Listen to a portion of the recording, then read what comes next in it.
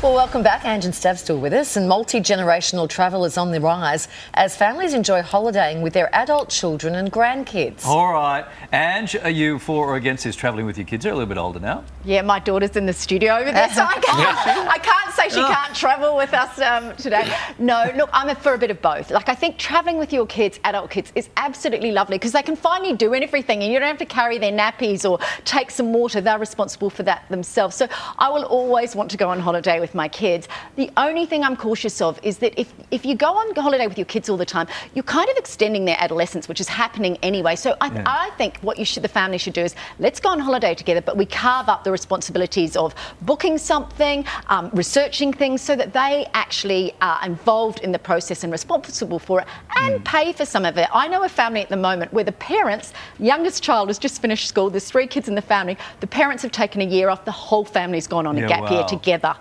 Imagine that. Stav, will you be saying bon voyage to your daughter when she's of age or still holidaying together? Oh, yeeting out the door. My daughter asked me once how old I would be when she turned 18, and I said 53. Probably should have paused. But it's different travel. I mean, when me and my wife went to Melbourne without my daughter before she was born, we used to go to theatre and, nightclubs. The last time we went with her, we went to the Wiggles Museum. So, I'm all for her going out and living her own life. We have to get through the time where she doesn't want to holiday with us when she's a teenager. So if we get through that, she still wants to hang out with us, maybe. But I think it's no. You go that way, I'll go this way. We'll meet up and tell each other how it was when we get home, but no.